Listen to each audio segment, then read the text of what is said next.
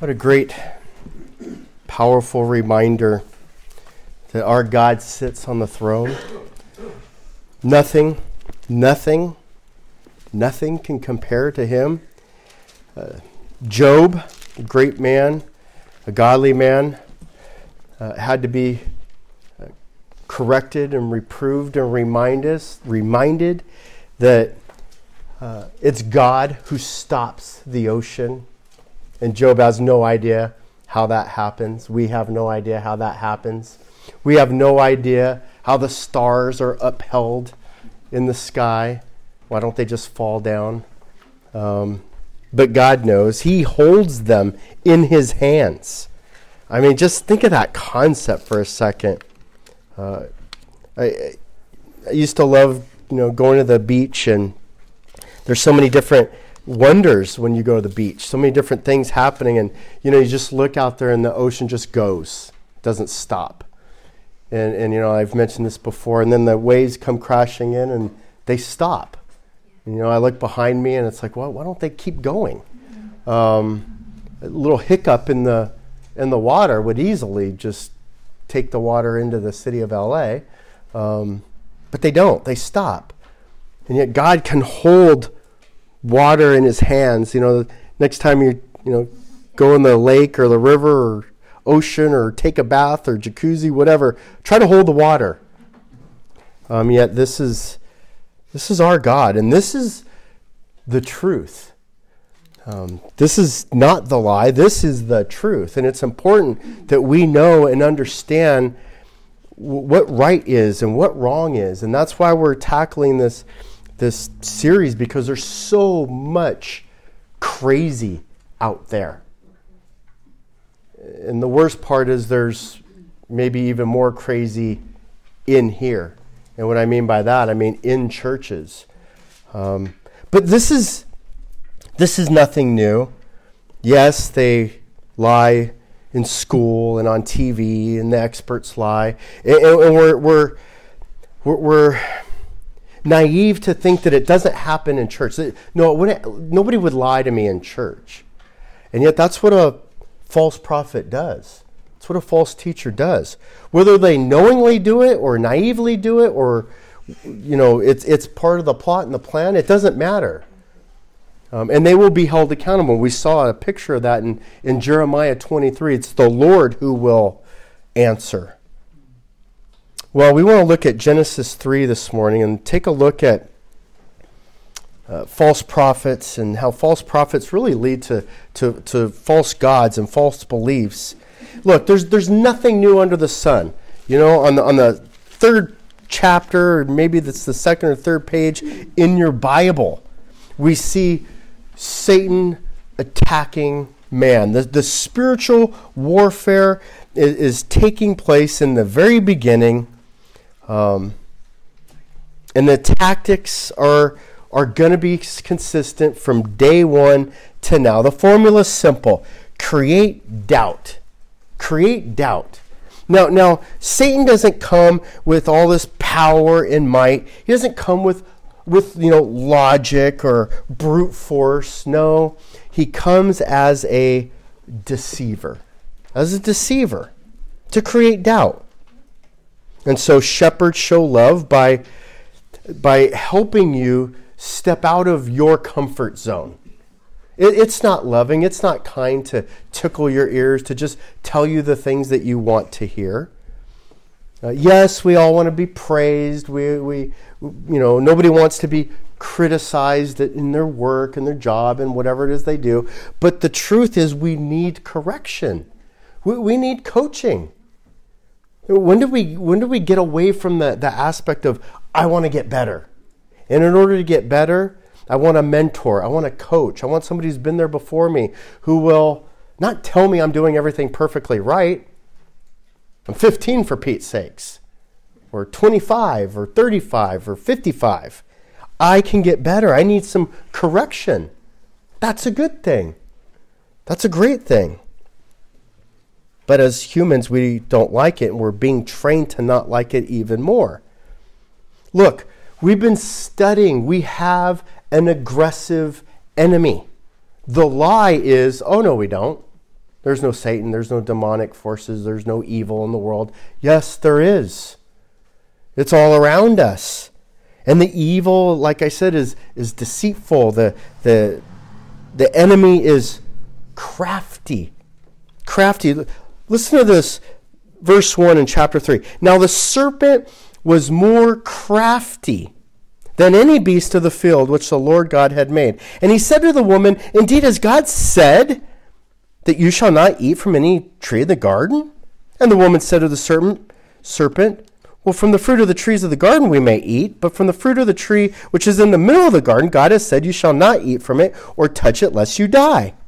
And the serpent said to the woman, you surely shall not die, for God knows that in the day that you eat from it, your eyes will be open, and you will be like God, knowing good and evil.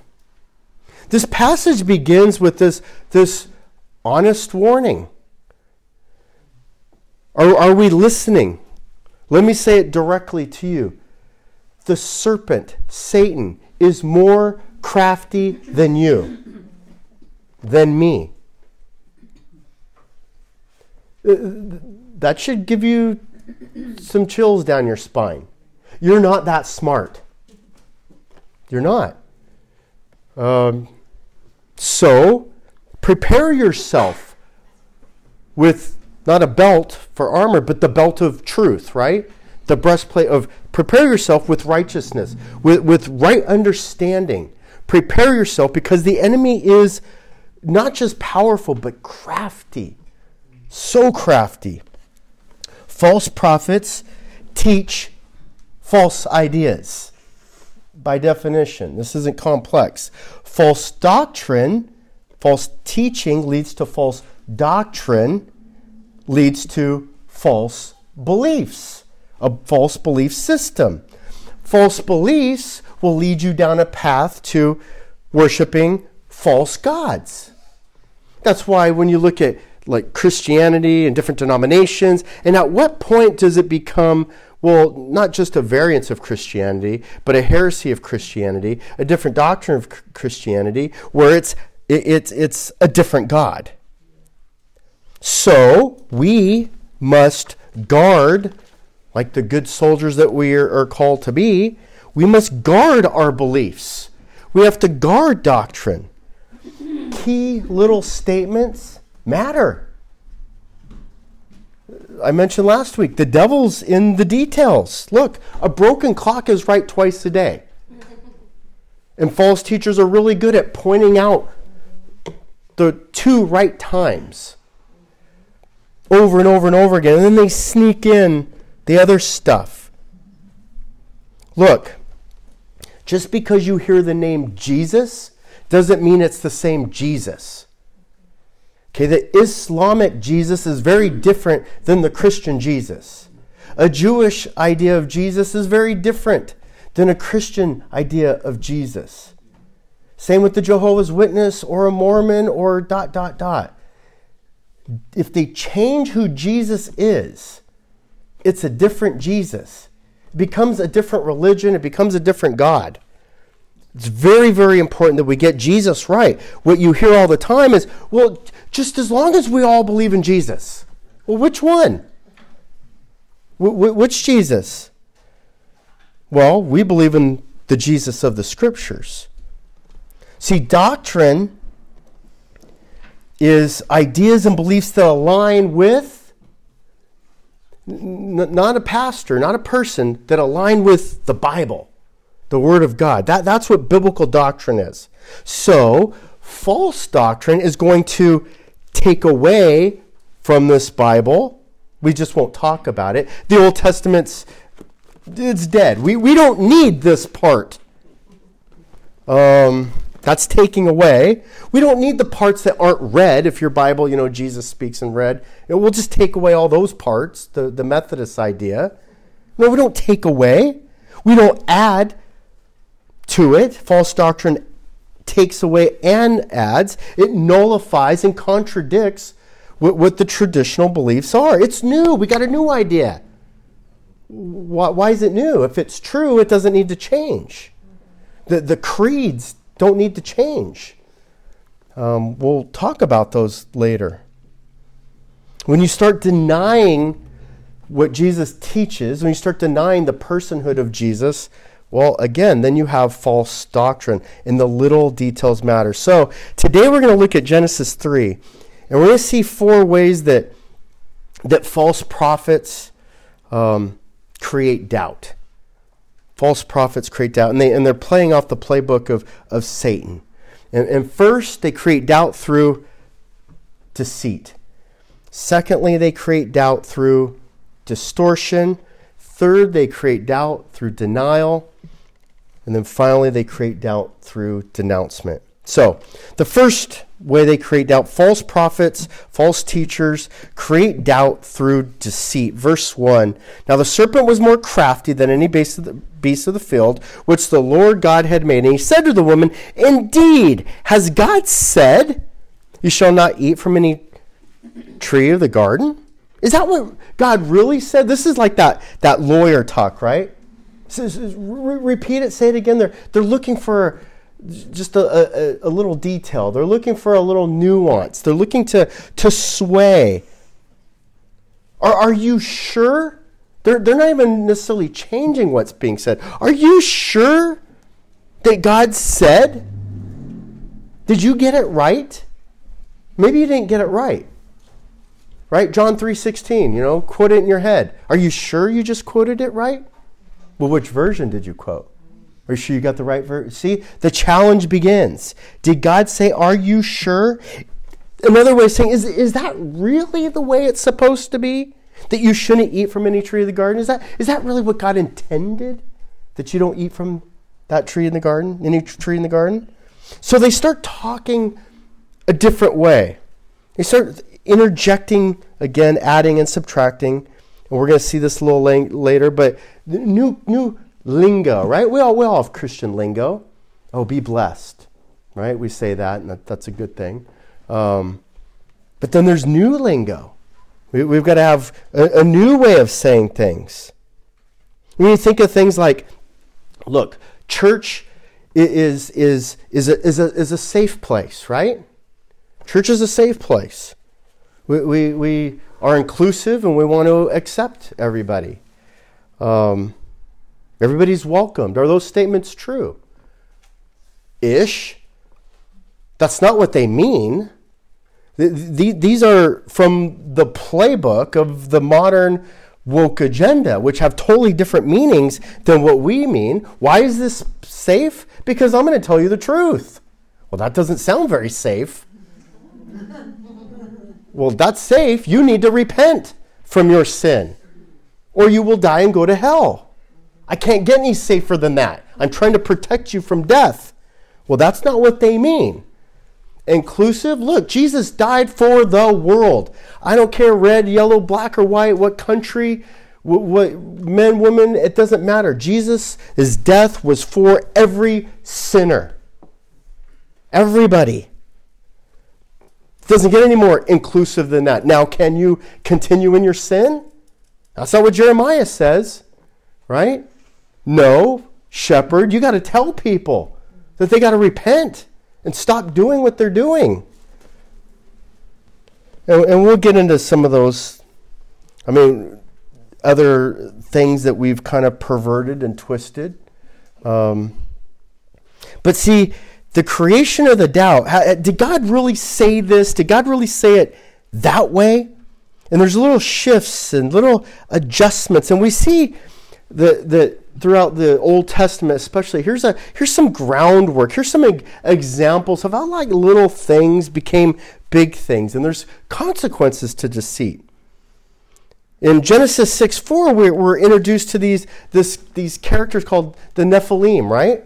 And who are they? They're like, what, half man, half angel? We don't know what they are. They look like they're demon-possessed people. They're called the sons of God. And it's like, well, how did that, what is that? Are they gods, like on the level of God? No. But there's a new thing in town. The Tower of Babel, Genesis 11:4. Look, we want to be like God in heaven. How? By building a building that will go to heaven. And then once I build that building, well, now I'm in heaven and I'm in charge of heaven, and well, I'll do it the way I want to do it. That was part of the sin of the Tower of Babel. It's part of, you know what? God told us to be fruitful and multiply and to spread out. Did he really say that way? Or can we come in and go up? We see this in America today. All the cities, right? And everybody wants to get in close and live in skyscrapers. When Eliezer goes out to find he's a servant for Abraham, and he goes out to find a wife for his son. And his prayer is to not marry a Canaanite. His instructions are, you can't marry Canaanites. Why? Because of their race? Because of the color of their skin? Has nothing to do with it. It's because there was, in Deuteronomy 7:3 makes this clear, they're not to intermarry because they will take their belief system of God and shift it to another belief system, and they call that spiritual adultery. We're to be faithful and loyal to our God, the God of the Scriptures. Not to other, belief books that say, well, we have a different holy book. There's one of your first indicators that something's wrong. We believe in the Bible, but here, read this one too. And then all of a sudden this one, don't read that, just read this one. Ishmael and Esau were raised in the Jewish system, the sacrificial system, believing in Yahweh, and you follow their history, and the little subtle changes essentially turns into the Islamic world. There's a reason why so many of the Muslim traditions are very, very similar. It's because the root system comes from Abraham, and they say that themselves, Father Abraham is their father. And it's gone a different way. Why? Because of the subtle shifts. Did God really say it this way? Do we really have to do that? A new guy comes in. They believe what he says. Muhammad. We saw in Genesis 31:19 that Rachel has stolen her dad Laban's idols. In Genesis, there's already this system of where did the ideas from Adam and Eve, and then coming off the ark from Noah and his family, how do we get to now where we have all kinds of things happening? It's because they followed different beliefs. Those different beliefs essentially turn into entirely different religions, different idols. Genesis 35, foreign gods. Gets to the point in Genesis 38 where the temple, a place where you offer sacrifices for sin, becomes a place where there's prostitution. That's how you're forgiven of sin. How do you get there? Very quickly. 38 chapters, quickly. Then you get to Exodus and the battle of the gods, as it were. The judgments were in the plagues, in the 10 plagues. The judgments were not just judgments against Pharaoh. We're not just judgments against, generally speaking, Egypt. Exodus 12:12 makes it perfectly clear. The judgments were against Egyptian gods, fake gods. And there's a whole list of the fake gods that now this system of new belief is so rampant that it's infiltrated all over. And look, you can believe in as many different gods as you want. That's cool in the world. That's not cool with God.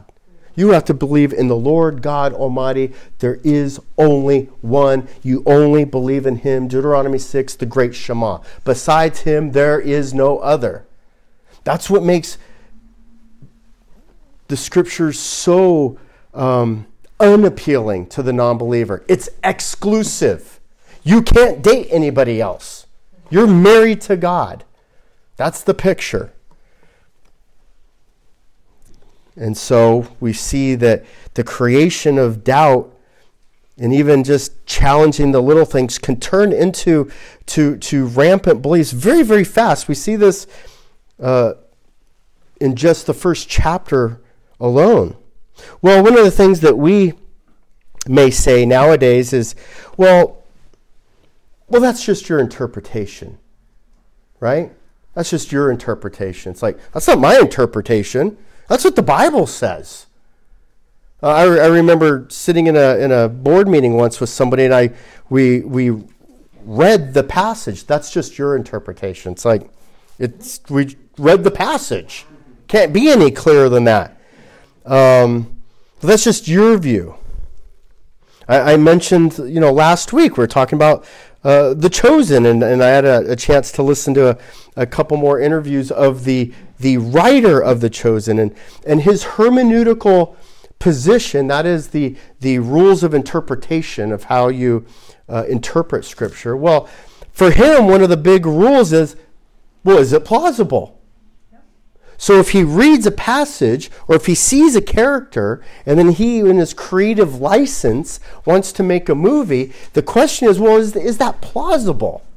Could that have happened? If it's plausible, then he adds to the Scriptures. Well, that's dangerous, because Satan's crafty, and can I be tricked? Yeah, I can easily be tricked. Remember, Titus 1, 10 through 11 says this about false prophets or false teachers. They're empty talkers. They're deceivers. And they must be silenced. That's not a good thing. It's not like, oh, well, they kind intentions. No, they're not supposed to teach. So do we even have our antennas up at all for that? Look, I'm asking, the challenge is for you to challenge me. I'm saying you may do that. If I say something like, you know what, everybody shouldn't preach and teach. What? Where does that say it? Well, here, write it down. Titus 1, 10 through 11. Check me out. Galatians 1, 6 through 9 says, look, there's going to be a time where there's going to be a distorted and different gospel. The warning's there. Look, there will be a distorted and different gospel.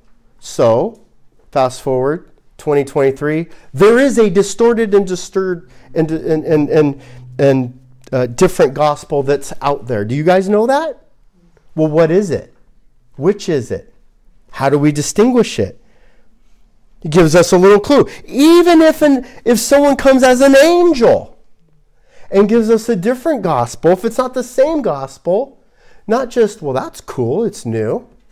No, let them be accursed. That's Galatians 1, 6 through 9. Look, we are called to be on watch. Why? Because false prophets just create a little bit of a doubt, just a little sliver. Did God say it? Are you sure? And then they start teaching wrong things that challenge God's words, that creates bigger doubt that leads to, at some point, just a denouncement. Well, the second false prophet strategy is they create doubt. They create doubt. How do they create doubt? Through deception. Verse 2. And the woman said to the serpent, from the fruit of the trees of the garden you may eat. But from the fruit of the tree which is in the middle of the garden, God has said, you shall not eat from it or touch it lest you die. Now, God never said, or touch it. Very subtly, there's an addition, which becomes false teaching. So then the crafty serpent could then attack on that, right? If you've ever had kids, you know how that is. You go through and you give a list of 8 things that, they've done wrong, and maybe number 7.5 and a half was like, maybe you had a little conjecture. And what do they attach themselves to? That one. Well, the woman said, and this isn't attacking against women, it's just this is what happened with Eve. This is what we all do. There's a distortion of the truth, and that's what creates the doubt. So they tell it a different way. You say it a different way. This is why part of our pattern should be, give me a chapter and verse. I've heard that somewhere, But give me the chapter and verse so I can go back and get the context and read the chapter and read before and after, because I know here in church you're just citing some scriptures, but write them down and then look them up and do a study, right? Because we want to make sure we tell it the right way. Humans want to say, well, this is what I think. We don't care what you think. You shouldn't care what I think. You should only care what the Bible says, what it is, not what we think. What we think, that's a human view. So, step one in our understanding is, where am I at? Where am I at? When I read the Bible, when I read it and it says something very clear, it's my first impulse to say, wow, I've got to change my belief. I've got to repent. I got to follow and obey. Or is it, how do I twist this around?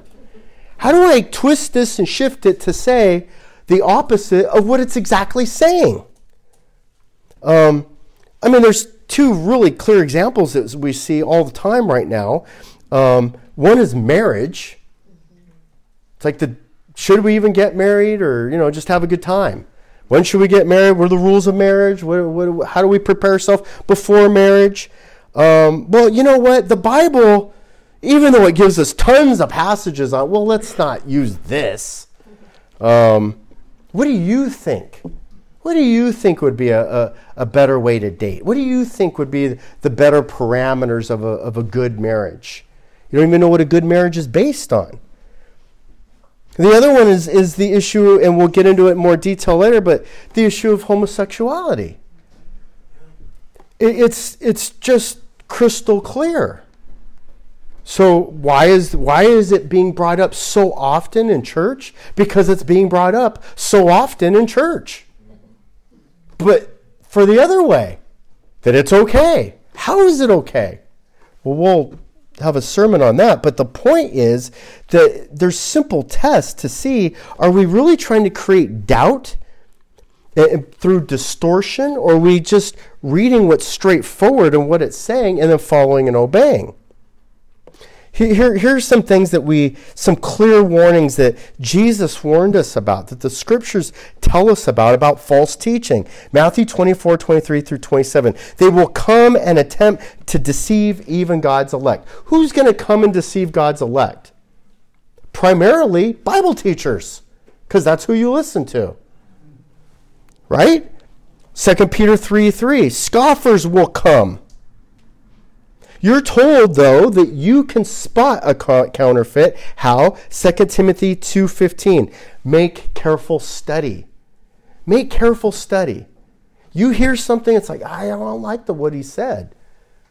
Either it just doesn't sound right. Then you make a careful study, and then you come back and say, here, I've got a chapter and a verse. That doesn't seem like what you said. Let's talk. That's perfectly acceptable. 2 Peter 1 through 19 through to 12 says, pay attention.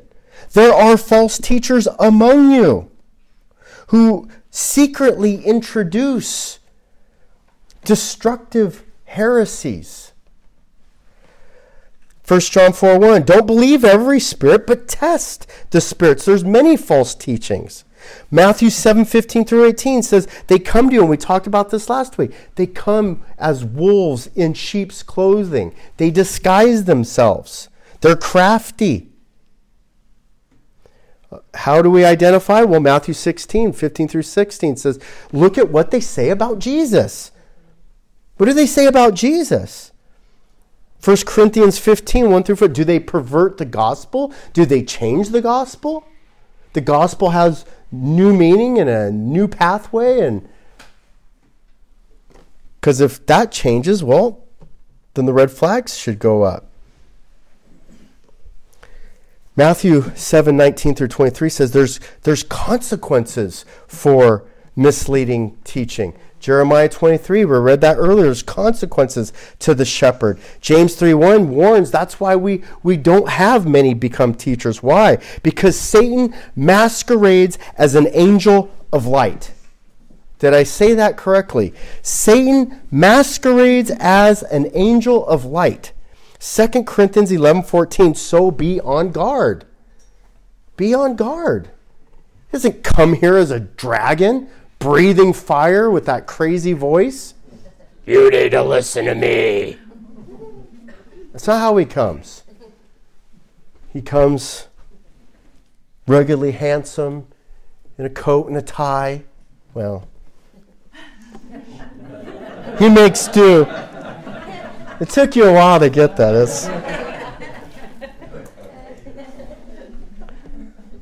Beware of the nice guy in the coat and tie.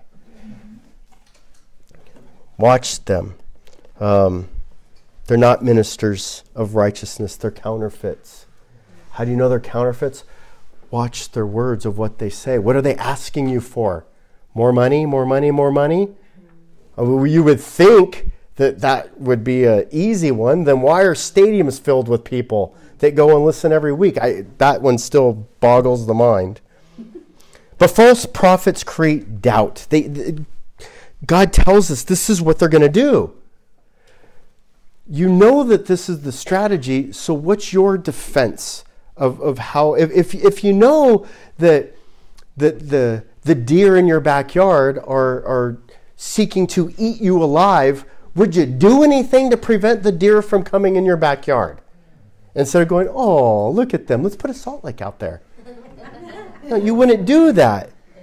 This is the armor of God that you're supposed to be wearing.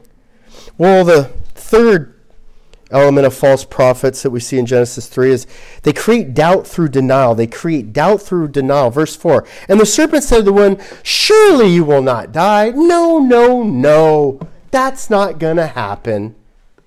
God's not right. Of course, he doesn't say it like that because he's crafty, right? He's crafty. He's very crafty. If they teach a different truth in a subtle way, it should be simple. If the Bible says no, don't do it. If the Bible says yes, do it. Then why do we struggle and race and fight and grind and read books that are like, well, this is what the Bible says, but it's wrong. We need to do it this way, a new way. You're not going to die. God loves. God's a God of love. He doesn't want anybody to die. He doesn't want anybody to go to hell. Nobody's going to hell. Oh, whoa, see how we did that? That's what they do. And so, well, because nobody's going to hell, because God loves everybody, God loves the whole world. He gave his only begotten son, whoever believes in him, well, okay, we'll leave that part out. God so loved the world, gave his only begotten son, and Jesus died for everybody. So we'll talk about that. Jesus died for everybody, all sins covered, everybody's going to heaven. We're not going to talk about hell, we're not going to talk about sin, we're not going to talk about any of that stuff. It's a false gospel. It's a half-truth. A half-truth is a whole lie. Surely you will not. It's false teaching. Look, a prophet is supposed to be the mouthpiece of God. All he's supposed to do is he takes the baton. He takes God's word and he brings it to the people.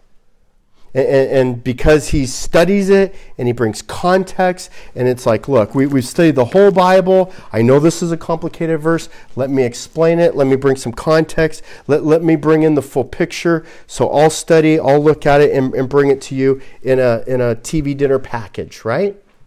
But it's God's word. It's God's information, not man's own heart and mind. Remember in Jeremiah 23, he says, look, they don't listen. These guys don't listen.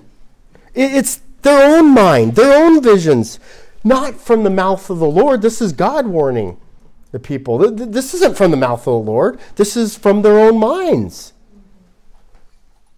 Jeremiah 23:21 goes on to say, I didn't send them. Well, then how are they there? They went on their own. How are they pastors? How are they preachers? How are they radio broadcasters? How do they write books? They're on their own. God didn't send them. Yet they prophesy, yet they do it. Look, God gave us a pretty good test. It's called the smell test, right? Deuteronomy 18. if a prophet who's foretelling the future is wrong, then we stone him. Now, if we had that in rule today, there'd be a lot less people that would go on the news and say, this is the way it is, because there would be a consequence. When there's no consequence, then you can do whatever you want. You can flip-flop.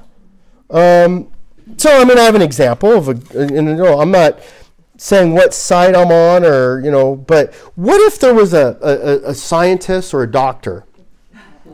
And they're both, actually. He's both. And so he's on record of saying, okay, here's this, pandemic and people are dying. That's a serious thing. People are dying. We want to know what's going on. That's serious. How are they dying? And so the expert says, well, and there's a track record, well, masks isn't the issue.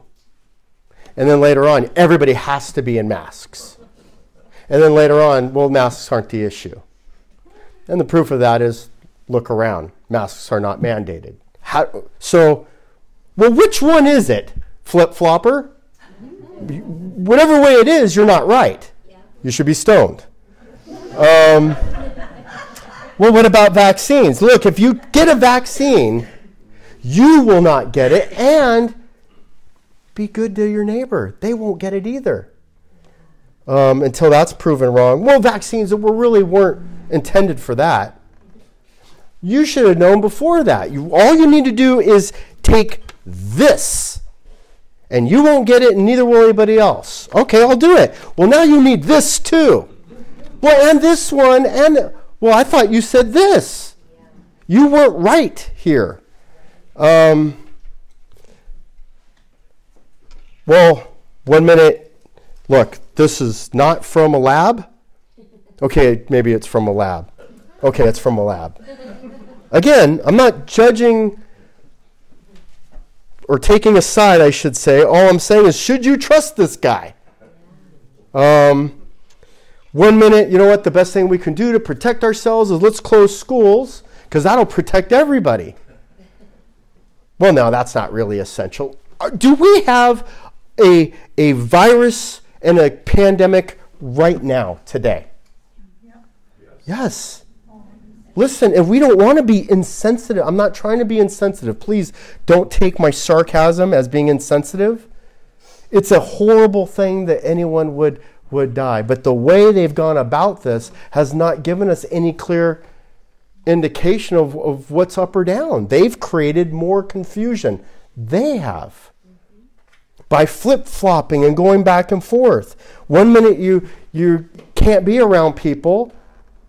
Well, I mean, unless you have a mask. You could be in a little tube, a closed tube, flying in the air, and you have to wear a mask every second, well, unless you're eating peanuts. Then you don't need a mask. So what's the truth? What's the truth? The truth is, at this point, we don't know the truth. We know certain people are dying, and that's terrible. Is the issue more about comorbidities? And is the issue more about age? Is the issue, have to do with other things? Because then let's focus our attention there and actually stop it and do the right thing, rather than focus over here and you're blowing into the wind. But see, prophets are supposed to do that. Prophets are supposed to tell us how to protect ourselves from evil, from Satan, from hell, from death. This is serious stuff that a preacher does. It's not a game. It's not a joke. If you're wrong, you lead people down the wrong path, and either they end up on a really wrong path and end up in hell anyway, even though they're well-intentioned, or they get so confused and disillusioned with religion and all the arguments and discussions and books that they're, what's to believe?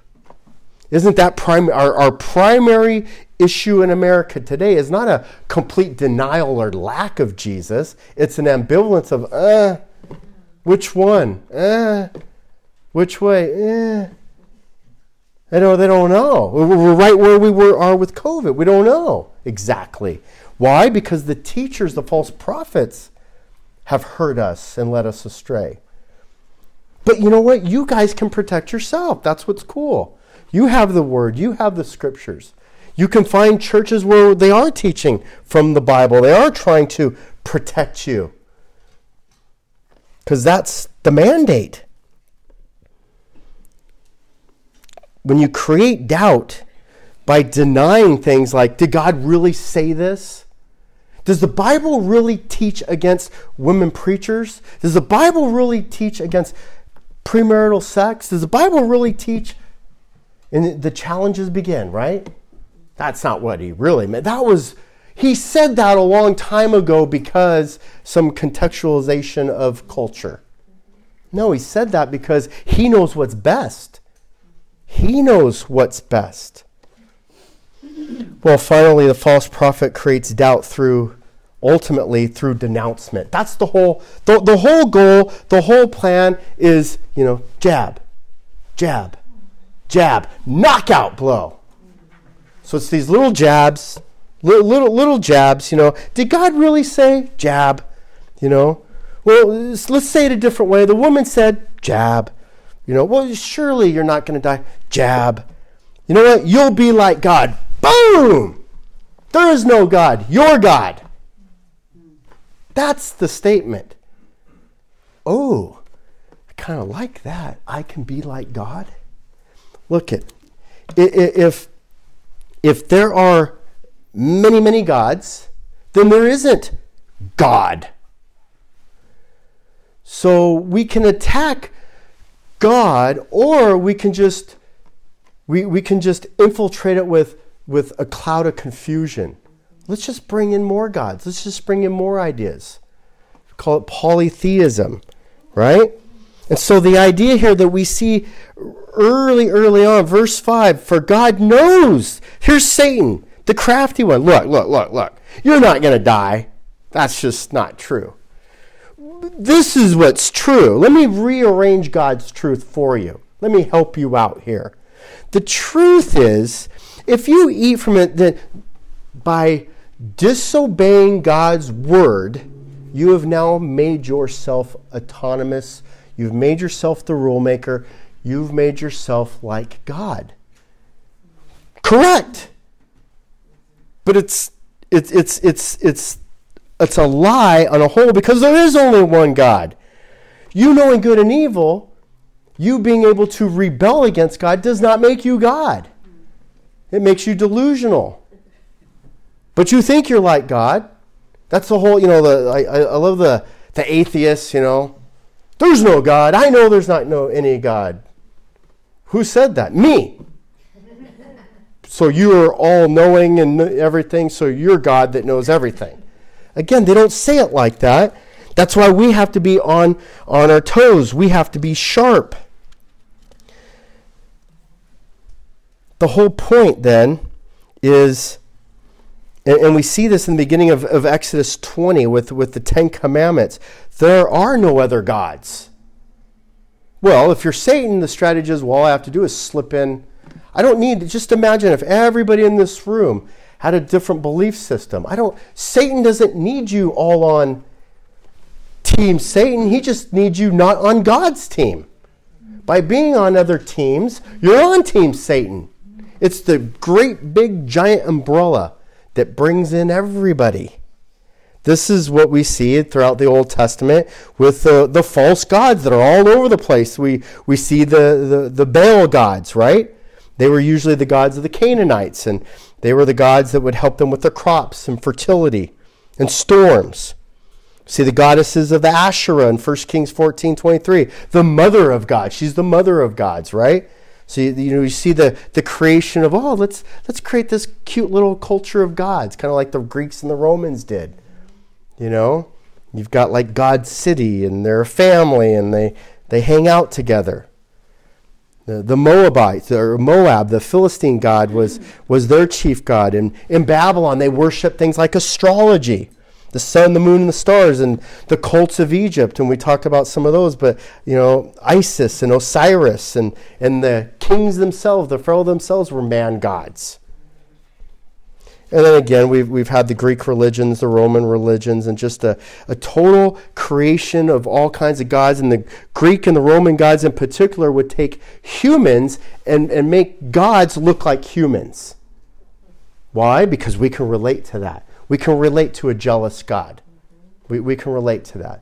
We can relate to a sinful God. So they had gods who broke their rules too. That were passionate and angry. So their gods were really just personified people. Well, this is how we get heresies. You want to be like God? Create your own rule system. Create your own religion. Create your own denomination. That makes you a little g God, right? That makes you a God when you're the creator of a new cult. The creator of a new, and that's another thing you see, like these different religions, and it's like, and they're founded by, that's interesting. I thought God was God. I didn't realize it was some guy that came along thousands of years later, by the way. Well, what happened before him? I got questions. But see, now we go back into that kind of that new lingo. Well, you know, Jesus was just a good guy. Does he have to be the God-man? Because the God-man that's hard to understanding and believing in the Trinity, the triune Godhead, the Father, Son, and the Holy Spirit, right? Now we're talking Christianity 101. Like you have to believe in that. That's who God is. Can I just hedge that a little bit? Jesus was just a good guy. He did good things. Look, I believe in the Bible. Well, most of the Bible. I mean, some of the Bible, the parts that I like. You take the Bible too literally. Well, which part is untrue? O sovereign one that holds the water in your hands and knows when the sea stops. You tell me which parts. Because the Bible declares itself to be all truthful. Well, look, you can't tell me that good people don't go to heaven.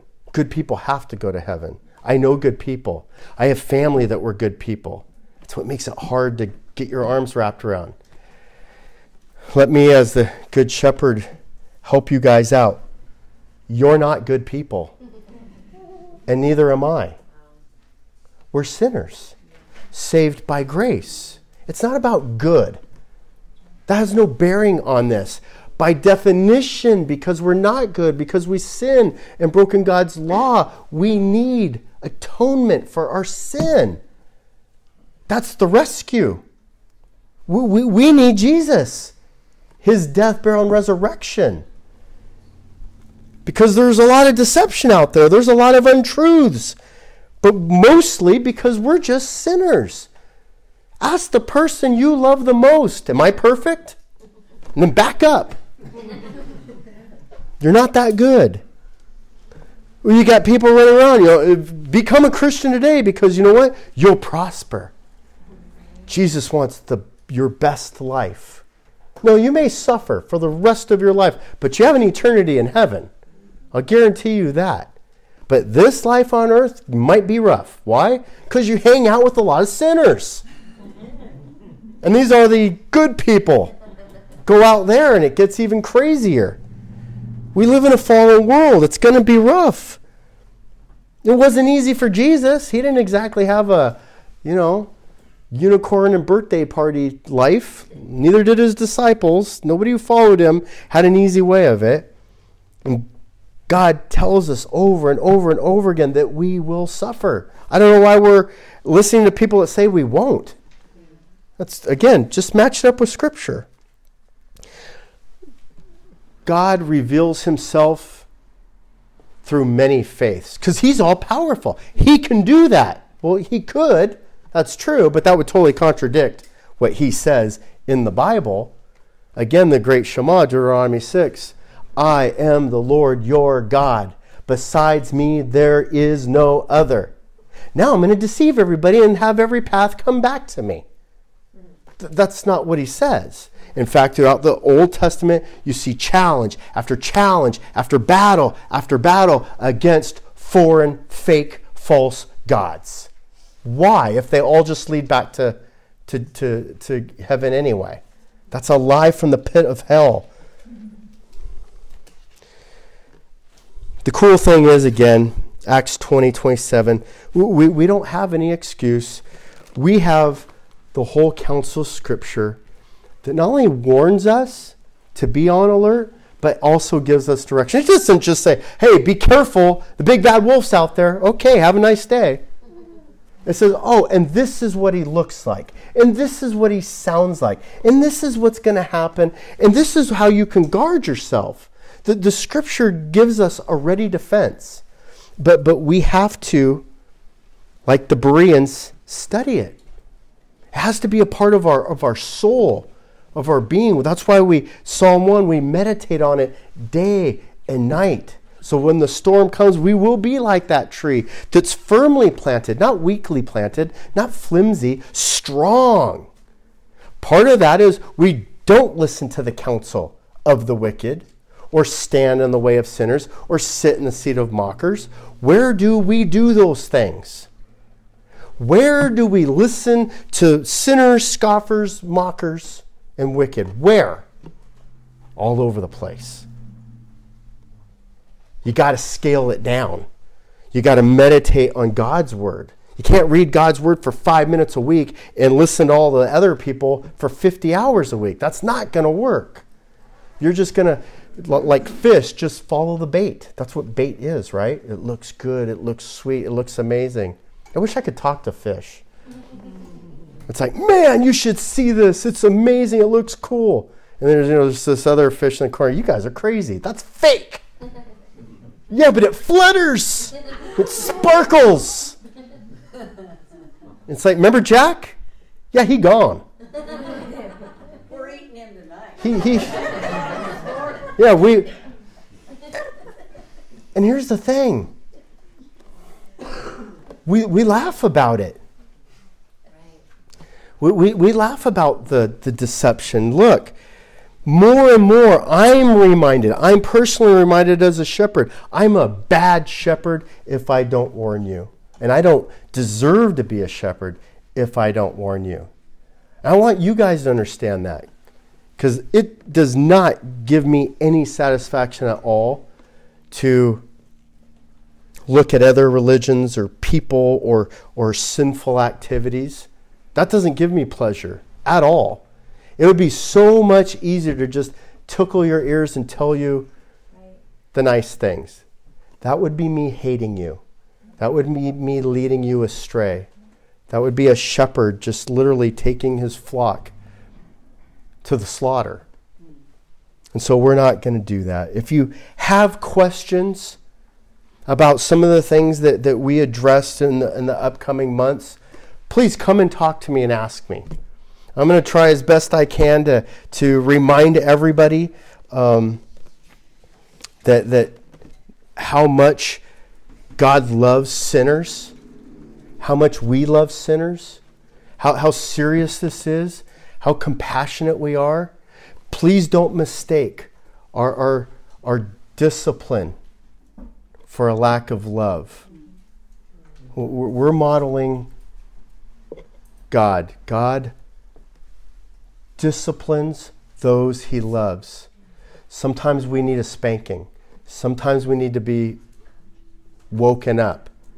And sometimes we just, we don't get it. And so we're going to be blunt. We're going to be direct. But that is in love and hopefully always in a gentle spirit. Let's pray. Lord,